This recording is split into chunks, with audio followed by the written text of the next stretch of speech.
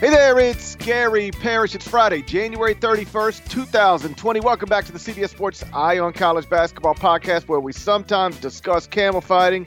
And Leaky Black Matt Norlander is here with me. And I want to start with something a little different, with some off-the-court news involving a five-star freshman at Ohio State. DJ Carton announced Thursday night on Twitter that he's stepping away from the Ohio State program, not because he's unhappy with his role or number of shots, anything like that, but because he's just struggling and has been for a couple of years with mental health issues. Some background here. DJ Carton, top 35 prospect, class of 2019, according to 24/7 Sports. He's from Iowa, 6'2" guard. He was Mr. Basketball in Iowa in 2019, enrolled at Ohio State, and he's the third leading scorer as a freshman on a team that was ranked number 2 in the AP poll earlier this season. He's averaging 11.2 points in 23.9 minutes per game. And he told us all on Thursday night that he's been struggling, like really struggling. So he's going to try to get better, and getting better in his mind involves him stepping away from basketball at this time. It's an interesting story, Norlander. Let me ask you this. Yep. Do you remember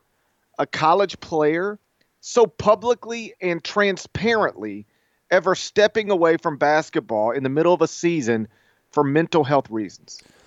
I do not remember a situation like this previously. There certainly may have been instances of this happening with a player.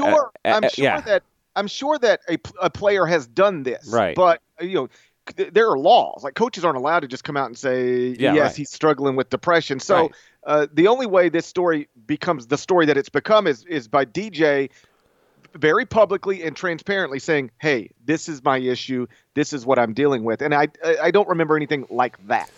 Yeah. No, this is, he's obviously received, as he should, so much support and praise for being able to say this. I'm in the midst of working on a story. I will not reveal the player. I'm in the midst of working on a story right now that deals with mental health and, just a lot of stuff that's heavy. Okay. And the hope and plan is to publish that in February. So in the midst of working on this, kind of on a day-by-day, week-by-week basis, to see DJ Carton do this, it is increasing the dialogue here in college athletics. I think this is so good and so important because we've seen the dialogue around this increase, I think, in sports over the past year or two, and that's really, really important, really, really good. But particularly when we see 18-year-olds willing to do this, I think it sends a very powerful and good message. And I'm just going to read you real quick what DJ Carton posted to Twitter in the Notes app, of course, the go-to. He said, after talking to my family, teammates, and coaches, I have decided it is best at this time to temporarily step away from the Ohio State basketball program. In making this decision, I felt it was important to be transparent as to why I'm taking this break. I have been suffering with mental health issues for a couple years. I have been through a lot. I'm disappointed to say I'm not 100% right now. I'm not doing my teammates justice if I don't work on this now. I'm doing everything in my power to strengthen my mental health. I will fight for my team and Buckeye Nation, and I will come back stronger. If you are going through mental health issues, I've learned through this that you are loved and valued. Thank you for the continuous love and support. Buckeye Nation, please respect my decision and my privacy. #GoBucks, #Buckeye Forever. So credit to DJ Carton here because amid all of this stuff, the most important thing that I took from this, GP, was you've got an Ohio State team that has been discussed so much over the past month everywhere. This podcast, columns, TV, you name it. It's a team in a tailspin. I mean, it starts 9-0, 11-1, and now we look up, it's 13-7 with 3-6 mark in the Big Ten, and now has an intriguing and important game. Every game is now important for Ohio State at home against Indiana. It is not an ideal time to have to step away, but on the previous podcast, we talked about Kobe King and the fact that he left. And there's since been some good reporting locally there as to why Kobe King has done this, and he has been pretty forthcoming with his reasons. This is a different situation altogether from what we can tell. And so good on DJ for doing this. We don't know if this will be a week. We don't know if this will be until the NCAA tournament, but it doesn't matter. If you have an 18-year-old who has assessed himself and almost certainly likely through the help of psychiatrists and doctors that it's okay not to be okay, and if you just got to get yourself back on the right track, if you just nudged off a little bit and you need to take time away, do that. So this is we want to be as good as possible. But this is a refreshing thing, only that if there are other players that might be struggling with this across the country, in college football, basketball, wherever, it doesn't really matter, to know that you have this kind of opportunity to do this, to better yourself, I think it's a great precedent. Yeah, I admire the young man for being willing to get help, and I think more than that, being comfortable acknowledging that he needs help. Mental health has been a college basketball topic this season in other ways, specifically with Cassius Winston's brother, Right. who, we're not telling secrets here, was clearly struggling and battling a lot of things, and ultimately committed suicide by stepping in front of a train. And Cassius, I believe it was earlier this week, it just produced a really beautiful um, a video in which he discusses all of this stuff in pretty great detail. And so now here we are again with a young man, and I'm not trying to connect the two situations because I don't know if they're similar, but Cassius's brother clearly didn't get the help that he needed. And so his life ends a certain way. And here's a young man and DJ Carton who is who is stepping away from the thing he's always been great at, which is basketball, to try to get the help that he needs in this moment. And I do think high profile, famous, successful people speaking on this subject in recent years has really helped other people be more comfortable than they otherwise would be. Kanye West did an album basically acknowledging his bipolar disorder and had to literally be hospitalized to get better. This is a guy who has won a million Grammys. He's literally a billionaire. He's married to one of the most famous and beautiful women in the world. He's got an unbelievably beautiful family. Like, on a surface level, Kanye West has everything you could possibly dream of, and yet he's struggling in real ways and had to get help. In basketball, Kevin Love.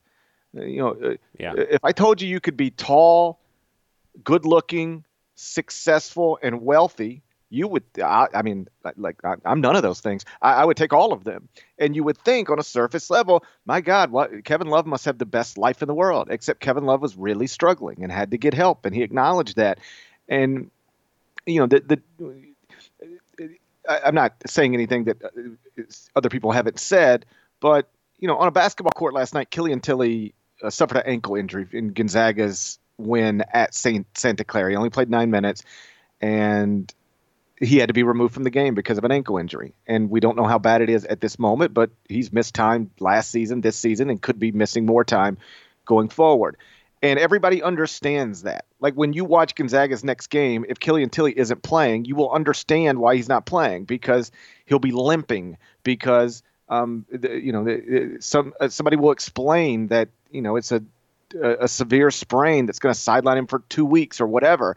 You can't see when somebody is dealing with a mental health issue the way you can see when somebody's dealing with a sprained ankle or a broken arm. We would never say somebody should play with a broken wrist. And hopefully we're learning, and I think we are, that a broken brain, for lack of a better phrase, and I'm sure there's a better phrase, that can also be a hindrance to playing basketball. And DJ Carton is a pretty great and big real-time example of that. Yeah, and we still have a long way to go in terms of how we frame, approach, understand mental health in the sports world, and how it is addressed, how it is treated, what is considered acceptable, because when it comes to physical limitations and injuries, you can have differences. You can have a sprained ankle, or you can have a broken ankle. You can have a pulled muscle in your back, or you could have an ACL tear. You could have a broken wrist, or you could have a broken collarbone. Okay, there's all sorts of variations. When it comes to issues with mental health, it's just one big, broad mental health diagnosis, assessment, talking point. And there are obviously variations. Okay, there is a spectrum. If you are not okay, there are worsening symptoms and lesser symptoms, and we still, I don't believe, are there when it comes to understanding when is that point, because you can't see it. The only person that can really try and describe it for you is the person that is suffering through it, because only they have lived their experiences and know what they are feeling on a given day, in a given hour, in a given moment there. And so I still think we have a long ways to go in terms of how we like to build tough athletes, mentally strong athletes, be able to gut through it. Sometimes gut through physical injuries, sometimes gut through the mental stuff, because part of, getting older, maturing, becoming a better person is persevering through challenges. And it could have been easy and probably likely, if this is 10 years ago and DJ Carton's a freshman in college basketball, where the coaching staff, no matter the team he was playing for, no matter the coaching staff, just simply pushes him through it and says, toughen up, you gotta overcome this, your teammates need you, et cetera, et cetera, et cetera. And, who's to say if how many players have gone through that, and for the short or long term, we're not better off because of it. Maybe some were better off because again, Parrish, when it comes to alchemy within the brain and how people react to different environments, responses, depression, challenges, everybody's different here.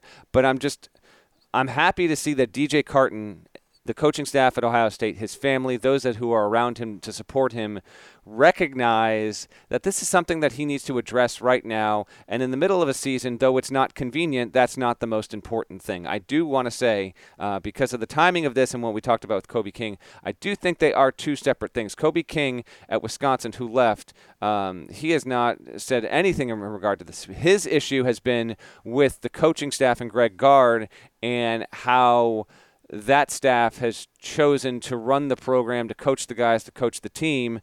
That's a different situation. We just so happen to have, within a matter of literally 48 hours, two Big Ten teams fighting, clawing to try and get into the NCAA tournament in the toughest conference in America, lose extremely valuable guards for two different reasons. And I just wanted to be clear that we make a distinguished attempt to separate those given the proximity of when they both happened.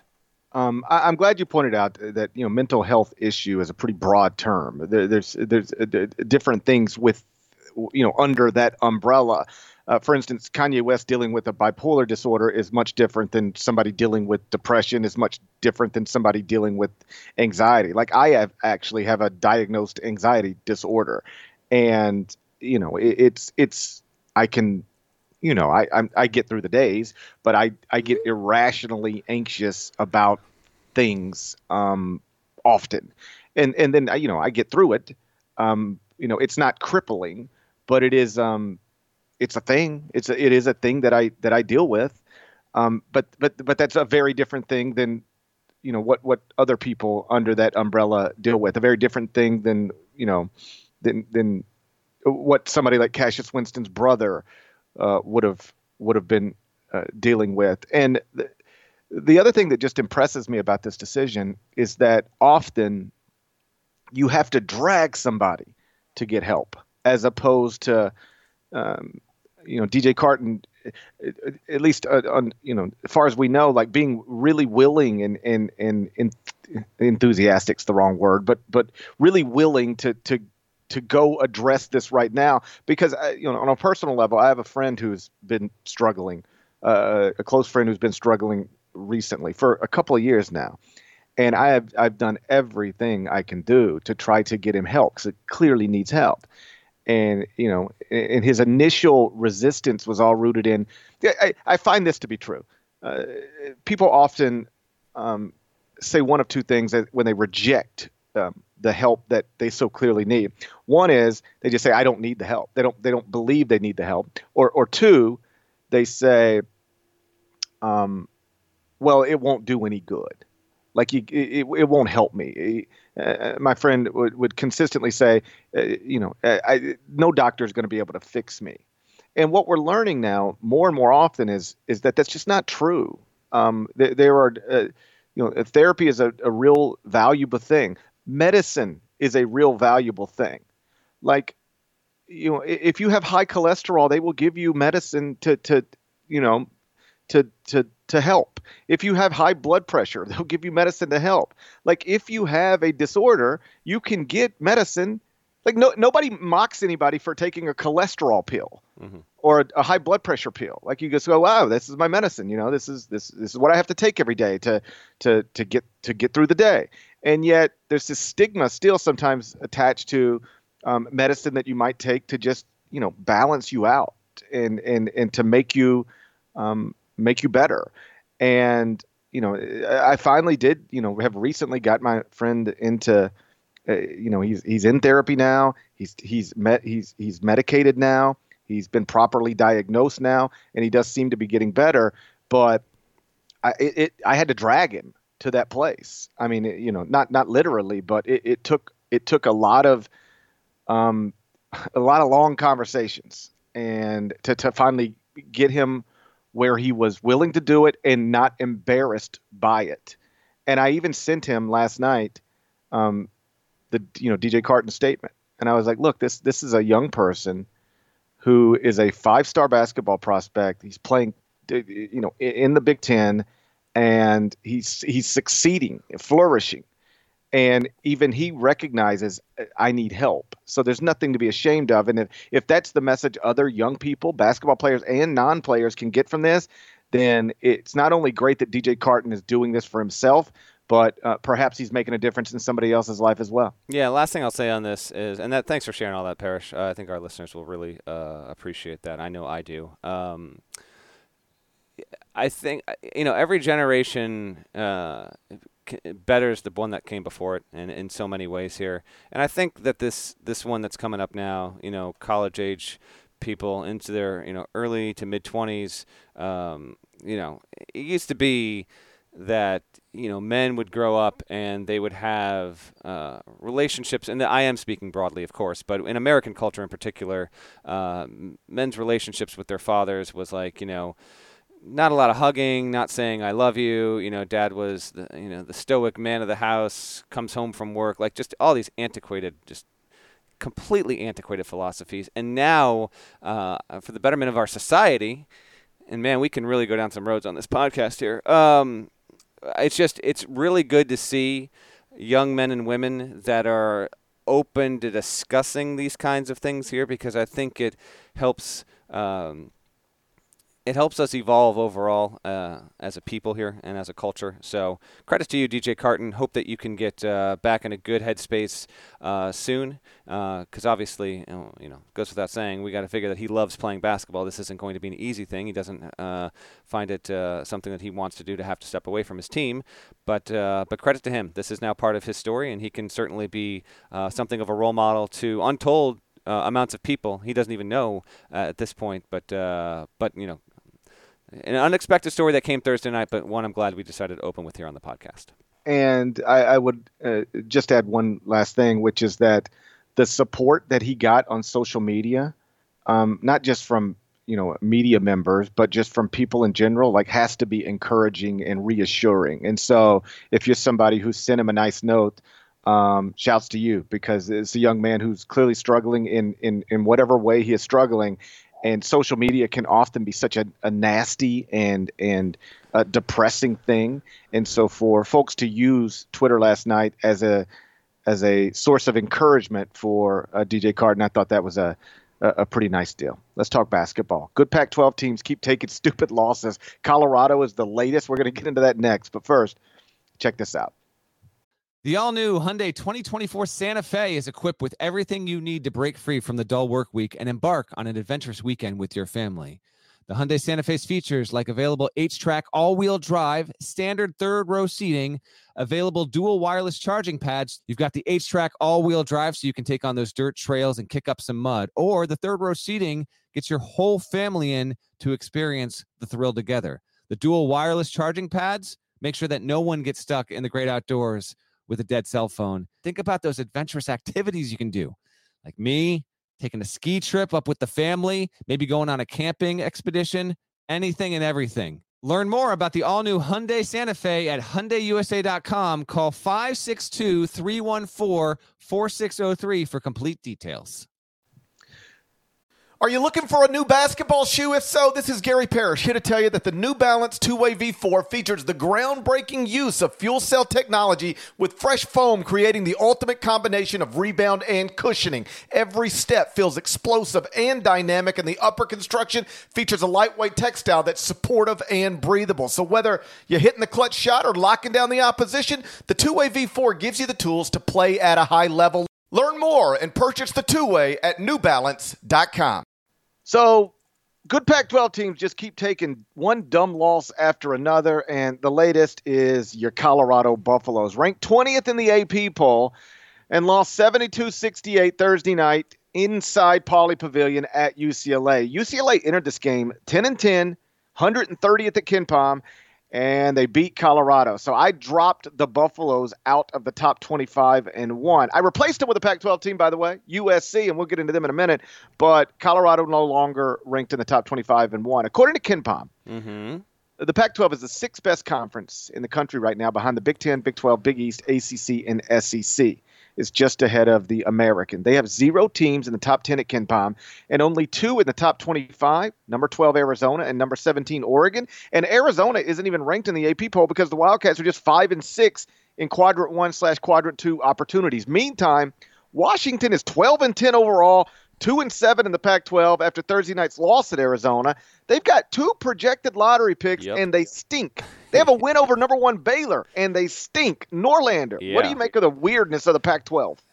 It's an unfortunate sequence of events here for the big league out on the left side of the country. The Pac-12 got off to a relatively solid start in the first 3 weeks of the season, especially compared to last season. And now, although it still comfortably rates ahead of the American this season, I'd say it's firmly 6 out of the 7, real big-time conferences overall. Here's a quick, for those listening here, just to give you an idea on the standings as they sit as we head into the weekend. Oregon is first in the league at 7-2, and oh, by the way, Oregon needed a rally to win at Cal, but it got there. Cal is down at 3-4, but Oregon 7-2. USC is 6-2, Colorado 5-3, Arizona 4-3, Stanford, which lost, also now 4-3.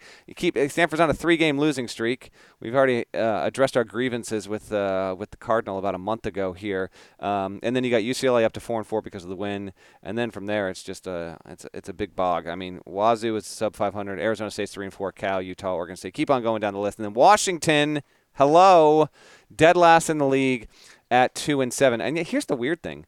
In the net rankings right now, Arizona's 11, Oregon is 15, Colorado is 20, Stanford is 27, USC is 38, and Washington is 47. So you've got 1, 2, 3, 4, 5, 6 teams in the top 50, 7 teams in the top 50 of the net in the Pac-12.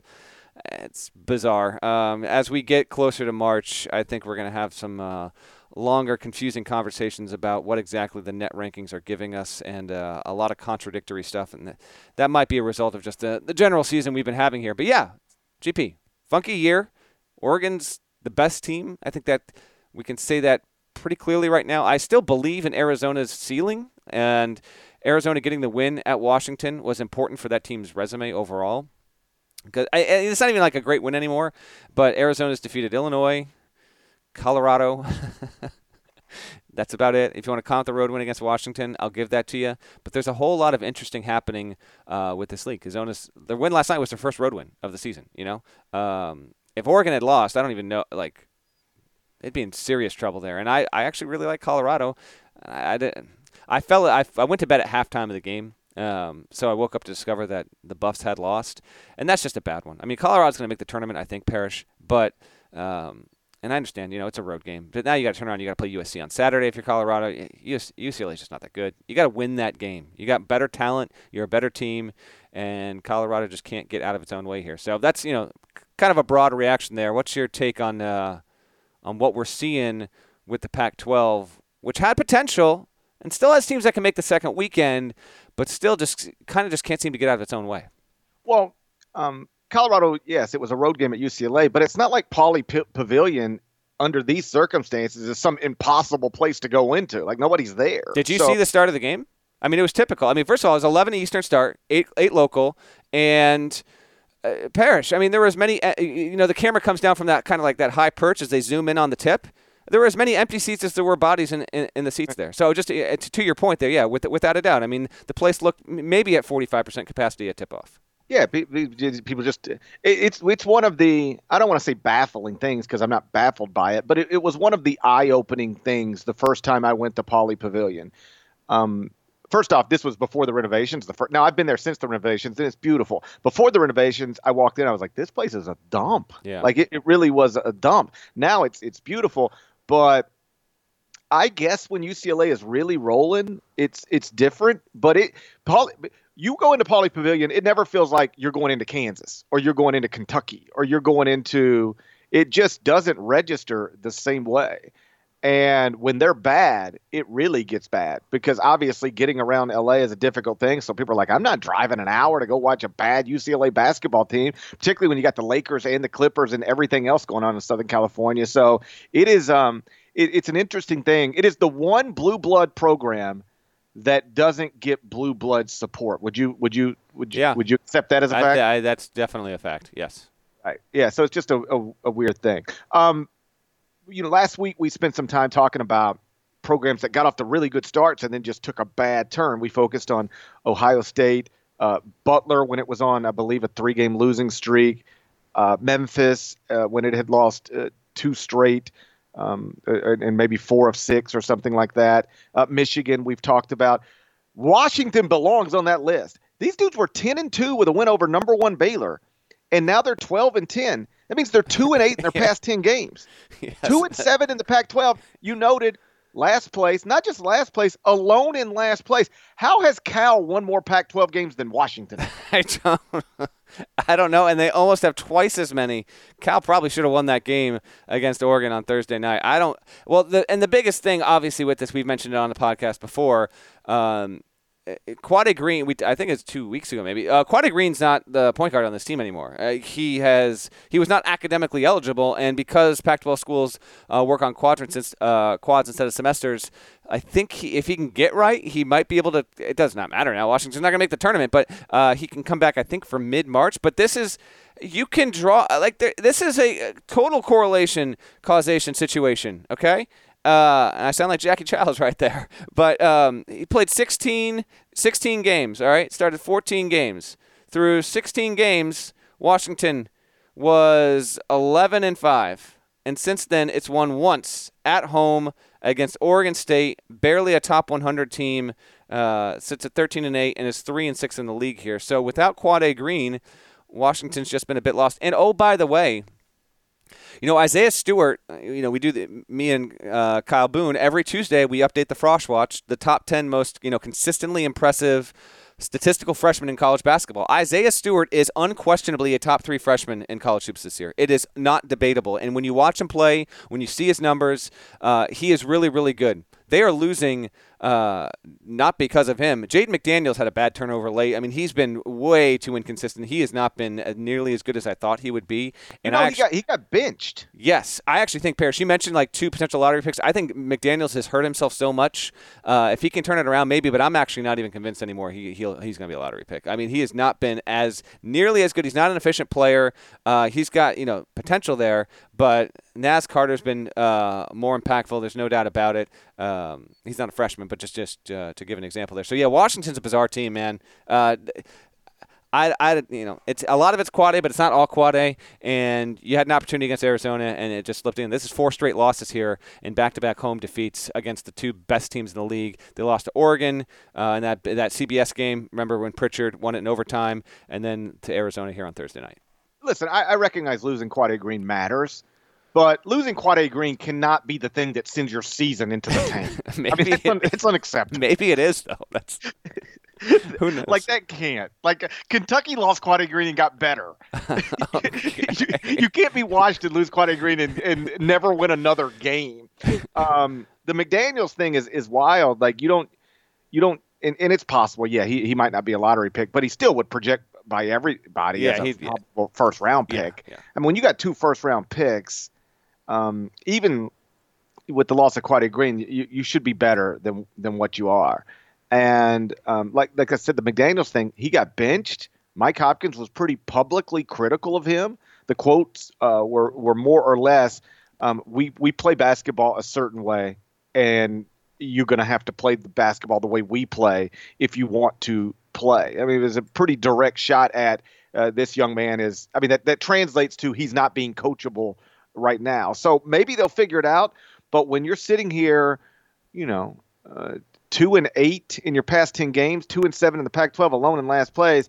Even if you do figure it out, the hole that you've dug yourself might be too big. One bright spot, though, I think, USC. Like I said, I mentioned, I've added them to the top 25-1 on Friday morning. They're 9-3 in quadrant 1/quadrant 2 opportunities, which is pretty good relative to other teams in the top 30 range. They've got a 1 quad 3 loss to Temple. That's stupid, but it happened all the way back in November. They're 53rd at KenPom, 38th in the net. They beat LSU earlier this season, which is something no SEC team has done yet. Mm-hmm. You believe in the Trojans? I don't know if I believe in them yet, but I was flipping around. It was a relatively light night. In fact, there were like no games of importance that started until 8:30 for the most part last night. So got a little Good Place finale. You watched the Good Place or no? You on? No? I've never watched a second of it. Solid. Well, it's over now, but I think it's on Netflix. It's worth it. It's creative. There's never been a sitcom like it. So anyway, the point is, me and my wife watched the Good Place finale. Then I caught up with the hoops there and was watching USC, and I want to say. I saw the LSU game. I actually saw I remember watching the Temple loss. And I might have seen a little bit. I think I've seen him like 3 times this season, so I haven't gotten like a great look at him overall. They've got an outstanding freshman. Pac-12 actually. Here's the weird thing: Pac-12 has a lot of really good freshmen. Onyeka Ogonwu is a top 5 newbie in college basketball. 6'9", versatile power forward type who can score inside, really good defender, great rebounder, solid passer. I love his game. He is the biggest reason why USC is 17-4 to this point. And just broadly speaking, I buy into him now. I buy into his long-term potential there. But between him, Stewart, McDaniels put him to the side, and then Zona's got 3 tremendous freshmen, obviously. You've got a league that's got some interesting, entertaining young talent here, and yet overall the Pac-12 is kind of slumping. I'll get back to what you're asking here overall. But USC 17-4. It has 8 combined wins in road and neutral environments there. I don't yet know if I fully buy in yet, but a good win home. Maybe should have beaten Utah by more. It was kind of more of a tussle than it needed to be. Utah is just, it's a young team. I mean, it's got it's Booth Gash, whatever we want to call him. Shouts to our boy Both Gok. I will say it every single way, every single time. But regardless, USC is trajecting toward the NCAA tournament, I think here, and if it can get there, it will, it'll get to the tournament for the 3rd time under Enfield. And it would lead into next season, which will be a big season for the Trojans, regardless of who stays or who goes, because you have Evan Mobley coming in, and some believe that he'll be him or Cade Cunningham, the most talented guy coming into college basketball soon enough here. But overall, yeah, they were at least worth highlighting to this point. I think 17-4 is better than anyone thought they would be. They get Colorado here on Saturday, and now Colorado has an urgent game to win there. And then I think we'll know in the next 3 games, Parrish. Colorado this weekend. The next, it's at Arizona State. You get 2-1 through that spot there, and I think you'll be sitting relatively pretty down the stretch and should have a little bit of slack to give in terms of where you might be seated come Selection Sunday. If we're going to say that Jaden McDaniels has hurt himself with NBA people, Onyeka Okonwo has helped himself tremendously in this season. 17 points, 9.1 rebounds, 3.2 blocks per game. Didn't he play with the Mobleys on the grassroots circuit? I feel like we saw him in Vegas a few summers ago, when the Adidas champ played the Nike champ in that rare cross-brand matchup. I feel like he was on that team with the Mobleys. Is that true or false? I remember the game because I remember how big a thing that was. He's from Chino Hills. Yeah, he's from Chino. I can't remember. See, this is funny. I think you're right, but I don't know if that's 100% correct. You're probably right there, but I can't. When I go back and think about when they played that, I don't remember him in the game, but that doesn't mean that he didn't do it. It's just that there are certain players that you're more aware of than others. But, yeah, I'm not sure. He was a 4-star prospect coming out of high school. 5-star, on the 247 composite, and was ranked 25th nationally. So he was certainly a well-known guy. He's been terrific, and he's a very fun player to watch. There was a lot of buzz about him in the preseason. Speaking with the USC staff, they told me that he was going to be their best player, and that has definitely been the case. I just Googled it. He did play for the Compton Magic. It was Evan Mobley, Isaiah Mobley, and Onyeka Okongwu were all on that team. So it's most shocking development in the podcast. I remembered something. Yes, that is actually relatively shocking, yes. How about that? You ready to get to the Final Four and one? Oh, I am so ready. So hold on. So we got the games coming, the picks coming. You did beat me last week. You beat me good. I stopped keeping track. Give me the updated numbers so I can update my numbers. Okay, so the updated numbers are I'm at 32, 27, and 1. 32, 27, 1. And even though you are sub 500, you did gain ground on me. So you are 25, 34, and 1. You had a 3-2 week, and I had a 1-4 week, I believe. The only one I got right was I had UNLV to cover against San Diego State, and I think that happened. But otherwise, and the only one we both got wrong, we had Texas covering against LSU, and that did not happen. But there we go. So, yeah, there is a 7-game gap. We'll see if you can close it. We do have a stacked Saturday coming. Obviously, the Super Bowl is on Sunday. How about this? How about a Final Four and 1-1? We'll get our Super Bowl picks and the scores in at the end of this as well. But, all right, where are we going first? Chronological order. I know how you do. Chronological order, Saturday, 4:30 p.m. Eastern. It's number 25 Rutgers against Michigan inside Madison Square Garden. You can watch it on the Big Ten Network.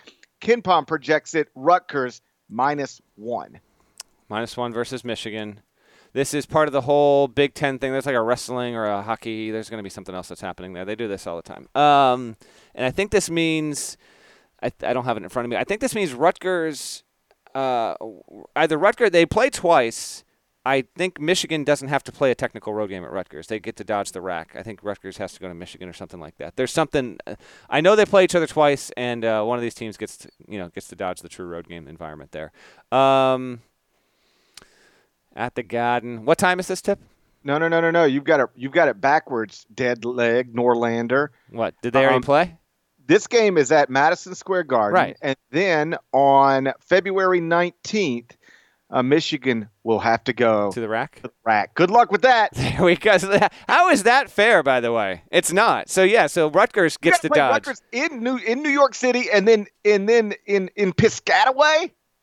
The conspiracy against Michigan continues, as I'm sure Big Blue honks will tell you. Yeah, that ain't good, especially if you're Michigan going the wrong way. I can't go. Here are words I cannot believe I'm about to say on the Eye on College Basketball podcast, but I'm going to say them, and I never thought it'd be possible. I can't go against Rutgers here. I'm going to take 16-5, 7-3 in the league, coming off back-to-back home wins against Nebraska and Purdue. Although I will say this, Parrish, there are serious Rutgers skeptics out there because their home road splits are fairly drastic. Rutgers has not lost a home game yet, sit at 18 in the net, but they have just a 1-4 road record in combined road and neutral. They're 1-5 away from the rack here. So who knows if they lose it at the Garden? We'll see. But I will go Rutgers -1. Give me Pikel. On Inside College Basketball the other night, CBS Sports Network, one of the questions we were asked when we were doing some sort of little bit was, will Rutgers make the Elite Eight? And I was like, they better get around to 32 games at the rack somehow. The Elite Eight? Where we've gone from this team hasn't made the tournament since 91 to go into the Elite Eight? Yeah, I thought they were setting the bar too high. Like, will Rutgers win a game in the NCAA tournament? Seems like a reasonable question. Maybe even go to the Sweet 16. But the Elite Eight, I was like, nah, I'm gonna say no. I'm gonna no on that. Yeah. And it's because I don't think they're gonna get to play a round of 30, a Sweet 16 game inside the rack. They're a different team. Like, they're so good there that's going to be good enough to get them to the NCAA tournament. And we were also asked, we were doing a Big Ten block. And what's the best home court advantage in the Big Ten? And I think right now it probably is the rack. How about it? Yeah, and I mean, right now, I guess so. I mean, well, the thing is, like, obviously, go to the Breslin Center. But is it? Yeah, but actually, is it? Yeah, that's the thing. Like, well, here's what I would say: you go into the Breslin Center, everybody in there who's fired up, it's the same every year. Like it's such we're going to see the Spartans, they're Final Four contenders. This thing that's happening at Rutgers right now just does not happen. It's another the people in that building haven't experienced anything like this in forever. So I do think that in this particular year, it's just a different deal. Like they're announcing sellout every game. Rutgers game this weekend, sold out at the Rack. Have you ever been there? I've never been there. I haven't, but I can only imagine it's a regular Pinnacle Bank Arena these days. That's for damn sure. It's like the new Pinnacle Bank. It is the new Pinnacle Bank. I have not been to the Rack yet. I had been debating maybe going and checking them out. But they host Maryland second to last game of the season. Maybe that's going to be the spot. Because this is how I am. But I've weirdly always wanted to go there because it's Piscataway. Who doesn't want to go there? Obviously. But I've never actually been inside the Rack. So anyway, you with me here for the Garden at the Garden on Saturday? You going to take Rutgers? Yeah, I'm taking Rutgers -1. I'm trying to pick you out a Rack game right now. Looks like Tuesday, March 3rd is pretty good for you. That's what I was just saying. Maryland. That's probably the only real one there. That's because they host Illinois, but that's that I actually know that I can't go to that one. Be in studio for HQ on that one. So, but yeah, maybe if Maryland's rolling, maybe that's certainly a possibility there. But I'm loving the Rutgers fever, and I will say, DePaul has completely let us down. I wanted a tournament with Rutgers and DePaul, and we're probably not going to get it. So almost definitely not going to get it. DePaul, R.I.P. Rutgers has won 4 of its past 5 games, by the way. Lone loss in that stretch at Iowa. Number 6 seed in the tournament right now, according to Jerry Palm. And Michigan, number 9 seed right now, according to Jerry Palm, but trend in the wrong direction. 5-8 since starting 7-0. So they're 12-8 overall, 3-6 in the Big Ten, 3-8 in Quadrant 1 opportunities. They have no losses outside of the first quadrant. So if you're looking for, something positive, 7 of the 8 losses on Michigan's resume are to likely NCAA tournament teams. Minnesota, at this moment, being the lone exception. Every loss is to a top 40 KenPom team. So it's not like they're out there losing to Evansville and Stephen F. Austin, but they're just not winning enough of these games, which is why they've slipped all the way. Stephen F. Austin, by the way, is 18-3. All right, so you can't put him in the same conversation with Evansville, which has gone through everything. Walter McCarty was fired, has been accused of sexual misconduct, is now 9-13. Give some respect to Axum, SFA. 18-3. That's going to be your chic 12/5, 13/4 pick. All right. I apologize to the Lumberjacks for grouping them with Evansville. One team beat Duke and is now 18-3. The other team beat Kentucky, went straight into the tank, and had to fire its coach. Yes, really. You talk about what we did last week. There is no team that has had a bigger 180. It's technically 180, so you can't be bigger. It is than Evansville in college basketball. What a deal that was. All right, we're both Rutgers -1. Game number 2, Saturday, 6 p.m. Eastern. Number 13, Kentucky at number 17, Auburn, inside Auburn Arena. You can watch it on ESPN. Bruce Pearl's Tigers -3, according to KenPom. How about Auburn Arena just being Auburn Arena? Like you got how many buildings in major conferences these days are just that? Like you've got West Virginia's just the Coliseum. Right. You got Auburn Arena, but even like Rupp Arena now is like got that new deal. You've got Cameron Indoor, which applies. I guess the Dean Smith Center. Maybe there's more than I thought there was. But you've got Pinnacle Bank. Like, is the Rack just the Rack? That's the question. Is it just the Rutgers Athletic Center? I don't know. I'm kind of surprised by that. You just don't have that many venues anymore where it's just like, yeah, it's Auburn Arena. It's where Auburn plays, you know? Okay, anyway. You would think that in the year 2020 you would have sold that to somebody, right? That's exactly what I'm saying. Or it's named after somebody. That's usually what you get. You got naming stuff. Anyway, what the hell? It should be Charles Barkley Arena. Maybe it should be. Jared Harper Arena. Jared Harper Arena. There we go. If you can retire John Morant's number 12 jersey at Murray State a year after he leaves, you can name Auburn Arena after Jared Harper. Not even a year. That's the fastest jersey retirement ceremony, I think, in college athletics history. I don't know if we've ever had a player leave college and less than a full calendar year later have his number put up into the rafters. I don't think that's ever happened. Are you okay with it? Oh, yeah. It's Ja. Are you kidding me? It's Ja Morant. He's got the Grizzlies at 24 and 24 alone in 8th in the Western Conference standings after being picked last in the Western Conference standings in the preseason. A 20-year-old point guard has changed the entire franchise. Retired number 12 and anything else he wants you to retire. That's right. I'm going to talk to Matt McMahon, by the way, Murray State coach, on Monday, so I'll have something on the site next week about that and some other stuff. Okay. I'll get one thing on Matt McMahon. Yeah.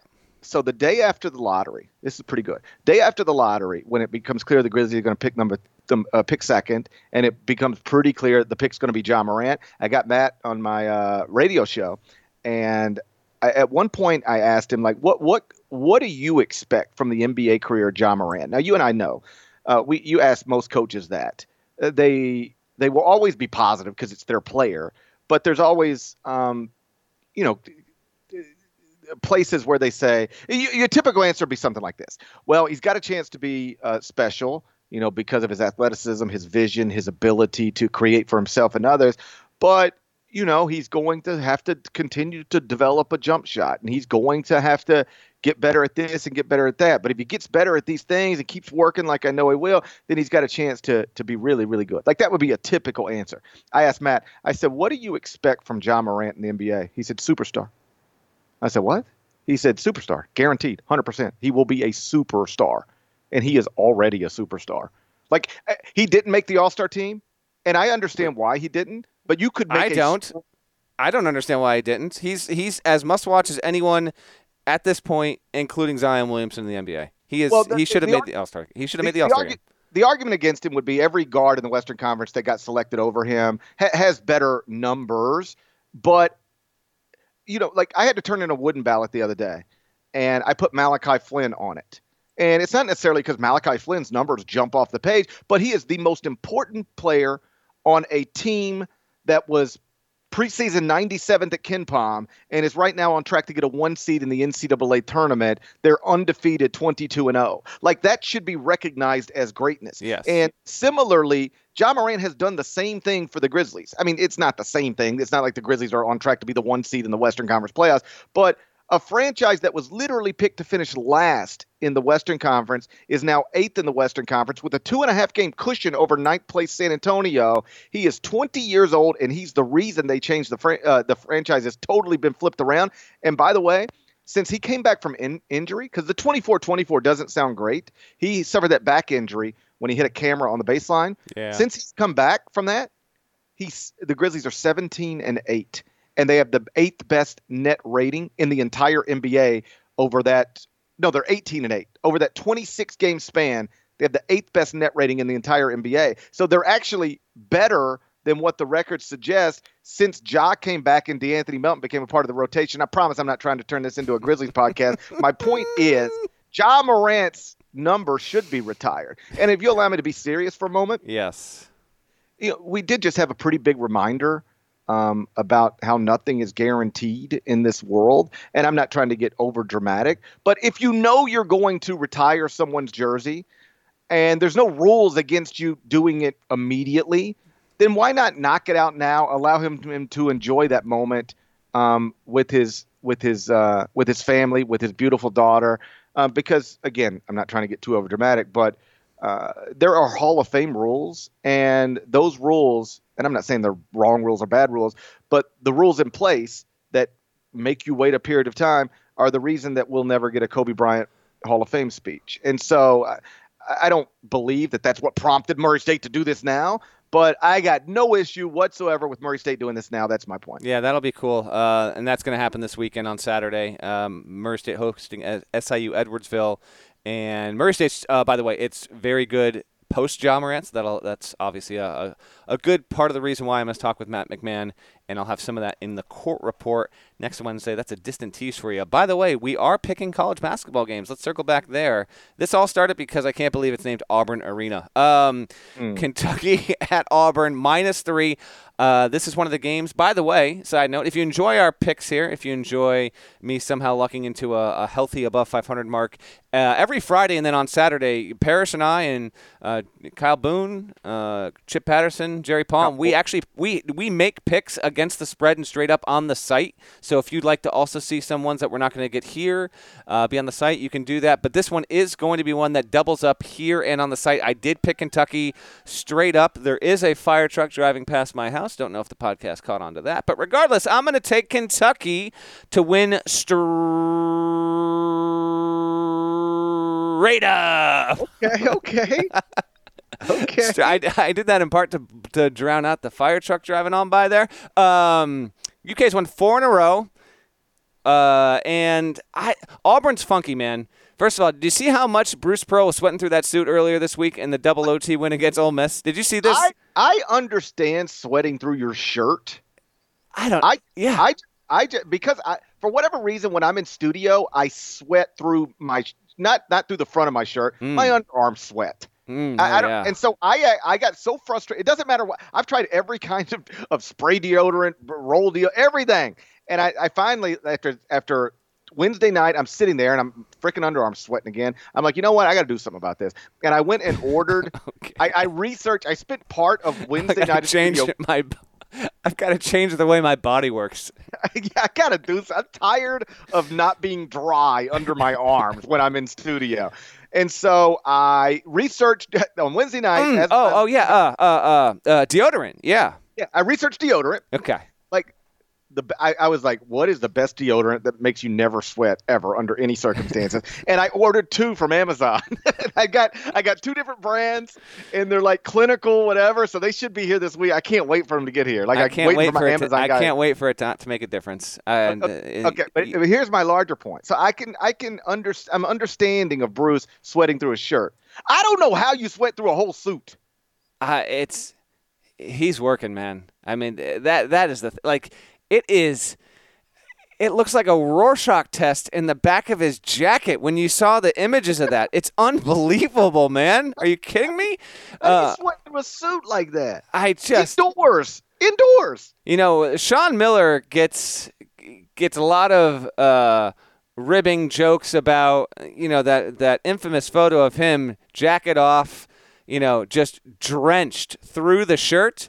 But Bruce Pearl I think he's the biggest sweater in college basketball. We might have to make a power rankings list on that because those two are near the top. But yeah, he is. How do you even keep the suit after that? You don't. I don't think. Anyway, I got Kentucky winning straight up. Who do you got? I got Kentucky plus the 3. Listen, of course, Kentucky can win. They've won at Arkansas, which is, you know, Auburn Arena is going to be wild on Saturday, but they've already seen wild against a comparable team and won that game after John Calipari was dismissed for inappropriate behavior. So I'll take Kentucky plus the 3. Whether they win or not, I just feel good with the better team plus the points. But I will say it's interesting. Tell me how rare you think this is. Auburn is 18-2 in a power conference, but 26th in the net, 34th at KenPom. 18-2 in a power conference. How often can a power conference team be 18-2 through 20 games and outside of the top 25 in the computers? It's not common, but they've also flipped it here because the losses here, I mean, it tells you how frail they were, at least to this point in the season with the amount of data we have, Parrish, because they were like top 5 in the net when they had not lost a game, and they had managed to not play ranked teams, not play quad 1 teams at that point. That was the big thing. But they had beefed up on quad 2 teams. Now, since then, those numbers have shifted, and this is why it's so important to keep perspective in the first week of January versus obviously the end of February and early March.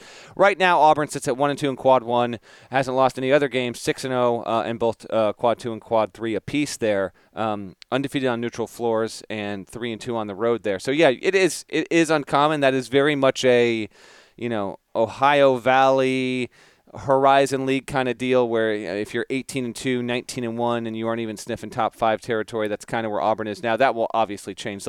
I would think they get a healthy bump if they win. And then real quick, Kentucky has actually done well for itself in the net, where it sits at 24, but it's it's just quote unquote just at 33 right now in KenPom there, which is not corresponding to how the AP voters are ranking the Wildcats here. So a good opportunity for either team to take a nice little jump. This would be a quality win, whoever can get it. Kentucky, like we mentioned, won 4 straight, but they got pushed by Vandy the other night. Vandy has lost 26 straight games against SEC opponents.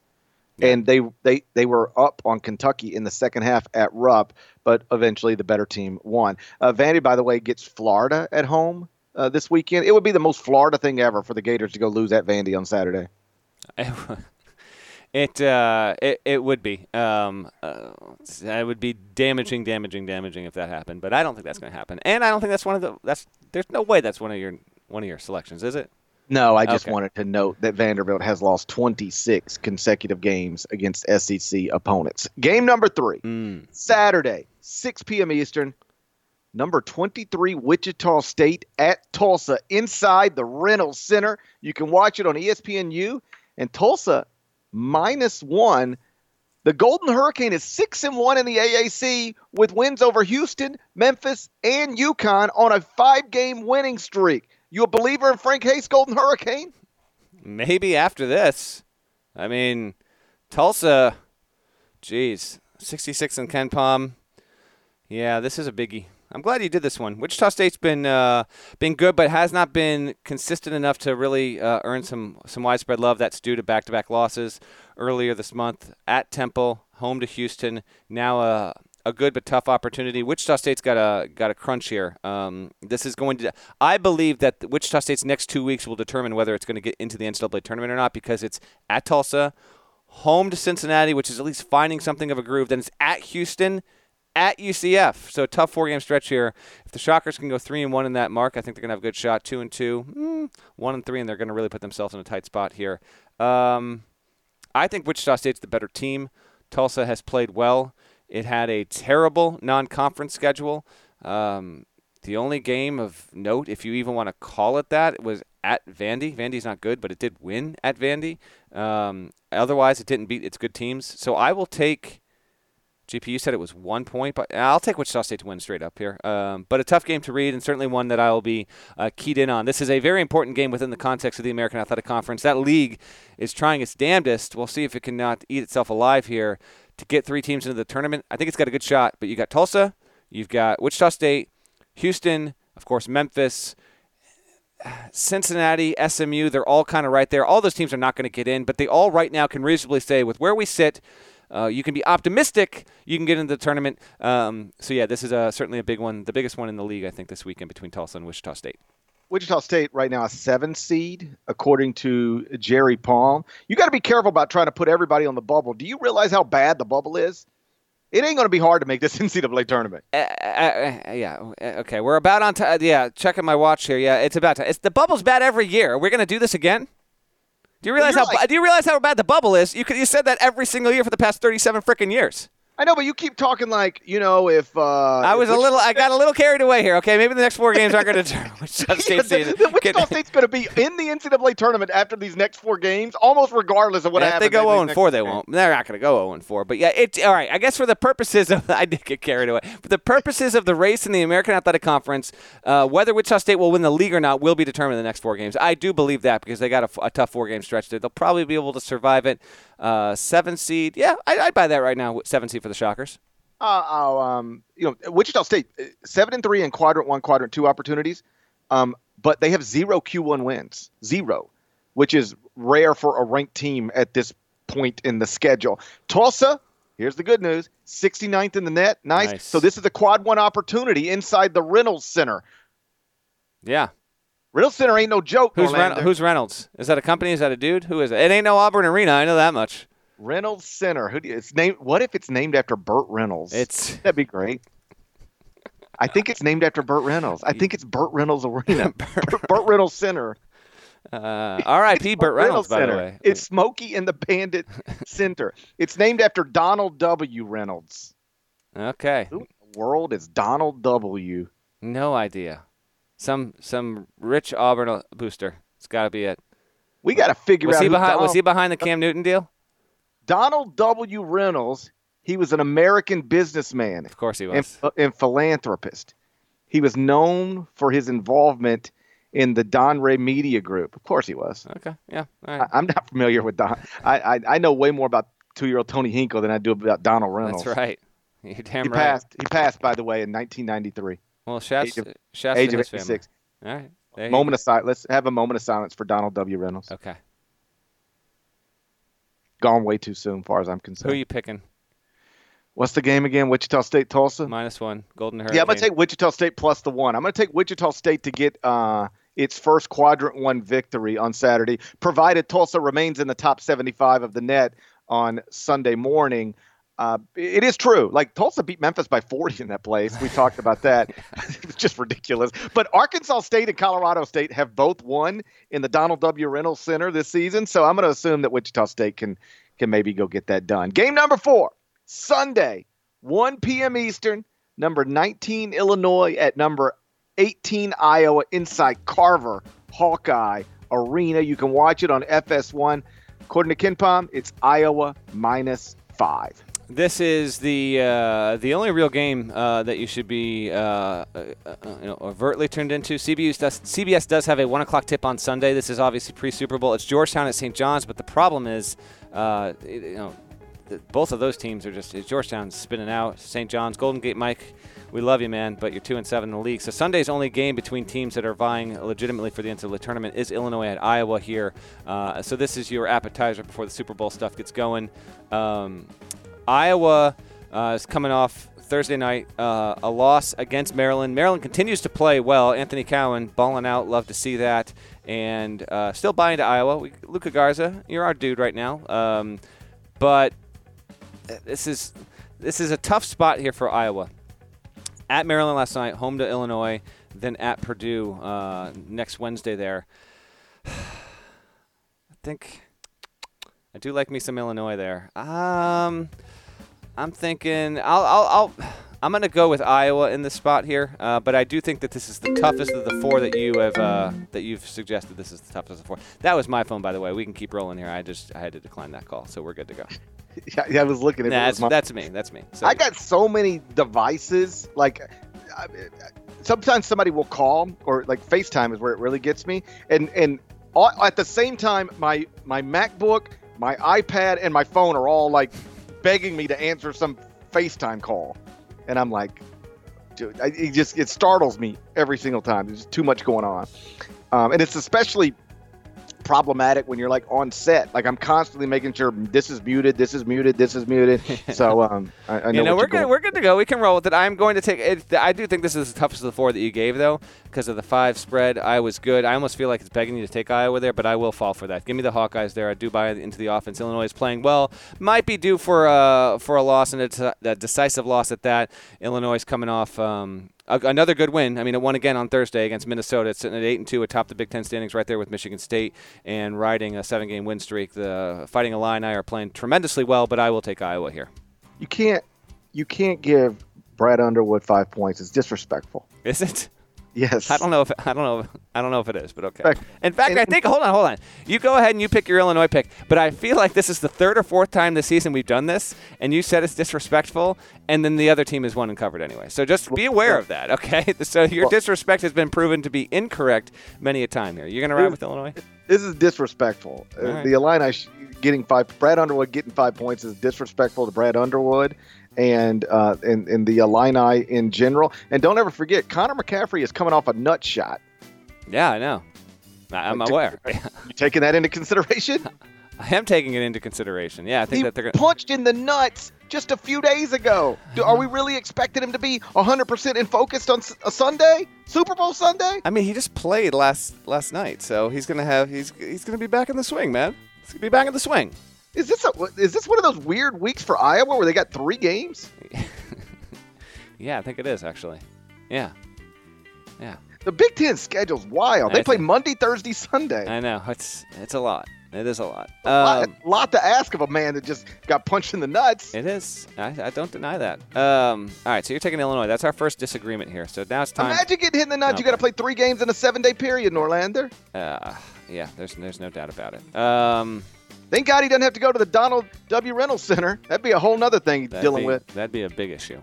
All All right, now I got my one. All right, Saturday is stacked, okay, folks? So we're getting into February here. Is it stacked? I looked at the schedule. I didn't think it was stacked. In terms of volume of games, because almost everything is on Saturday because you got the Super Bowl. So yeah, there's a lot. I took stacked to mean like, man, there's all these great games, and when I was looking at the schedule, I was like, I don't. There's some. Okay, these aren't games that we're going to be picking, but Duke at Syracuse, a little slippery. Louisville at NC State. Might want to keep an eye on that one. Just saying, there's a potential there. We talked about the Pac-12. You got Colorado at USC. Might want to watch that there. So just Florida State, Virginia Tech, maybe. There's just a few. There's a few ones to keep an eye on out there, and then you've got Michigan State at Wisconsin early. That's probably Michigan State, Wisconsin, Oregon, Stanford. There's a lot of stuff that's intriguing from a developing bubble perspective, but maybe not a ton of urgency. Houston at Cincinnati is also another big game in the American. I just think Wichita State, Tulsa is bigger. Okay, but my game, we're going to go out to the mountains here, okay? Going out to the mountains, going out to Provo. Got St. Mary's in a 10 o'clock tip on Saturday night playing against BYU. How about BYU? 18th at KenPom right now. It's just chilling in the top 20, and no one's noticing. No one has any idea about this team. 7th-ranked offense in college hoops right now. The number one three-point shooting team in college basketball are your BYU Cougars, hitting 41.8% of their shots beyond the arc here. At 5-3 in the league, this is a must-win game for BYU's at-large hopes, I do think. I'm actually going to say that. I'm going to declare that right now because the losses are piling up. Here's what's funky about it, though. They've lost in overtime to Boise State, in overtime to Utah, in overtime to St. Mary's, and then they lost. San Diego State hasn't lost. Lost to Kansas, might be a 1 seed. Lost to Gonzaga, might be a 1 seed. And then took a 1-point loss last weekend against a actually solid San Francisco team. So this is a relatively urgent game here. BYU's a lot of fun to watch play. St. Mary's, good team trying to get in. They're 19-4, tracking toward getting into the NCAA tournament here. Going to try and pull off the season sweep. KenPom has this game with a 5-point edge in favor of the Cougars. Who are you going to take? I'll take the Gales plus the points. All right, I'm going to take BYU to cover that, so we do have disagreement there. Norland at BYU, GP, St. Mary's, and so we agree on 3, disagree on 2, and there you have it. Okay, and then Sunday. Real quick, BYU, what do you got? They're 18th at KenPom. I got it, yeah. But the reason nobody's paying attention is because they're 1-5 in Quadrant 1 games. They're 4-7. In Quadrant 1/Quadrant 2 games. What have they done? They beat Houston a long time ago. That's good. That's why it's fascinating, man. The predictive metric, they're also 18 at Torvik. The predictive metrics think that this is an NCAA tournament level kind of team. So it's just fascinating to see that you're not incorrect. But given what they do, how good they are on offense, and the teams they played, the teams they have defeated, they have a win over Houston, they have a win over Nevada. It's pretty interesting. So yeah, everybody has a win over Nevada. That's true. Yeah, I'm just telling you, that's what they're at. So wake me up when BYU wins at the Reynolds Center. Okay. Shoot me a text when that happens. Okay, we'll do. All right. So Sunday we got the Super Bowl. We got to wrap this up here. So Sunday we have the Super Bowl. Chiefs Niners. What's your score? What's your prediction? I couldn't be less interested in this game, by the way. Okay. If my wife called me on Sunday afternoon and said, "Hey, listen, I forgot we made dinner plans, and I know it's Super Bowl Sunday, but I didn't check. The date didn't register with me. We've got to go. You're not going to be able to watch the Super Bowl." I'd be like, "All right, that's fine." It wouldn't really matter to me. Yeah, I will say I'm not, and obviously Kobe Bryant's death has just loomed over this entire week here. That's playing a factor. I think because I don't know. I don't know. San Francisco's a legendary franchise and has all those. I don't know. For some reason though, I don't feel like the 49ers have a lot of it to them this season. Chiefs are, Chiefs bring it. I mean, they're fast, fun. Mahomes, you got the whole deal there. But I'll be locked in. I'm looking forward to the game, but I kind of get where you're coming from with that. So anyway, I'll say I'm going to say 30. I'll say 30 to 17 Chiefs win. I'll go 31-28 Chiefs win. All right, so we're both in agreement there. Looking forward to being wrong. Because to me, Patrick Mahomes winning is just the more interesting thing. It is more interesting. And, oh, by the way, we obviously have to do the podcast before the Super Bowl. So we will do the Sunday podcast after we get the, Iowa in that result there and get that up. And then if you choose to listen during or before the Super Bowl, you can. If not, it'll be there for you after that night or early Monday morning. Yeah, I've got to do CBS Sports HQ stuff all day Sunday. I will be in studio all day Saturday for CBS Sports HQ, starting at 11 a.m. and going deep into the night. So there we go. You want to go do it Sunday too? No. No. Saturday on CBS, 1 p.m. Eastern, UConn at Memphis. Then at 10 p.m. Eastern on CBS Sports Network, undefeated San Diego State. My Aztecs are hosting Utah State. They're going to retire Kawhi Leonard's jersey. So we get a Ja Morant retirement and a Kawhi Leonard retirement this weekend. Those are both obviously future first ballot Hall of Famers. So congrats to both of them. Again, on CBS, UConn at Memphis, 1 o'clock Eastern, and CBS Sports Network, 10 p.m. Eastern, San Diego State hosting Utah State. Shouts to Devin Downey. Shouts to Chester, South Carolina. Shouts to Terry M.F. Antigua. He's a legend. Shouts to Larnell. And please go subscribe to the Eye on College Basketball Podcast via Apple Podcasts. Rated favorably. 5 stars. Leave a nice comment. And like Norlander said, we're going to talk to you again on Sunday afternoon. Till then, take care.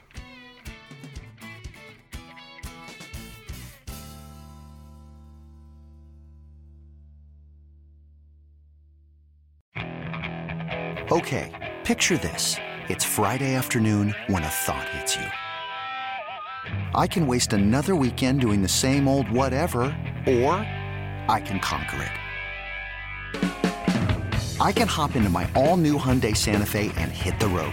Any road. The steeper, the better.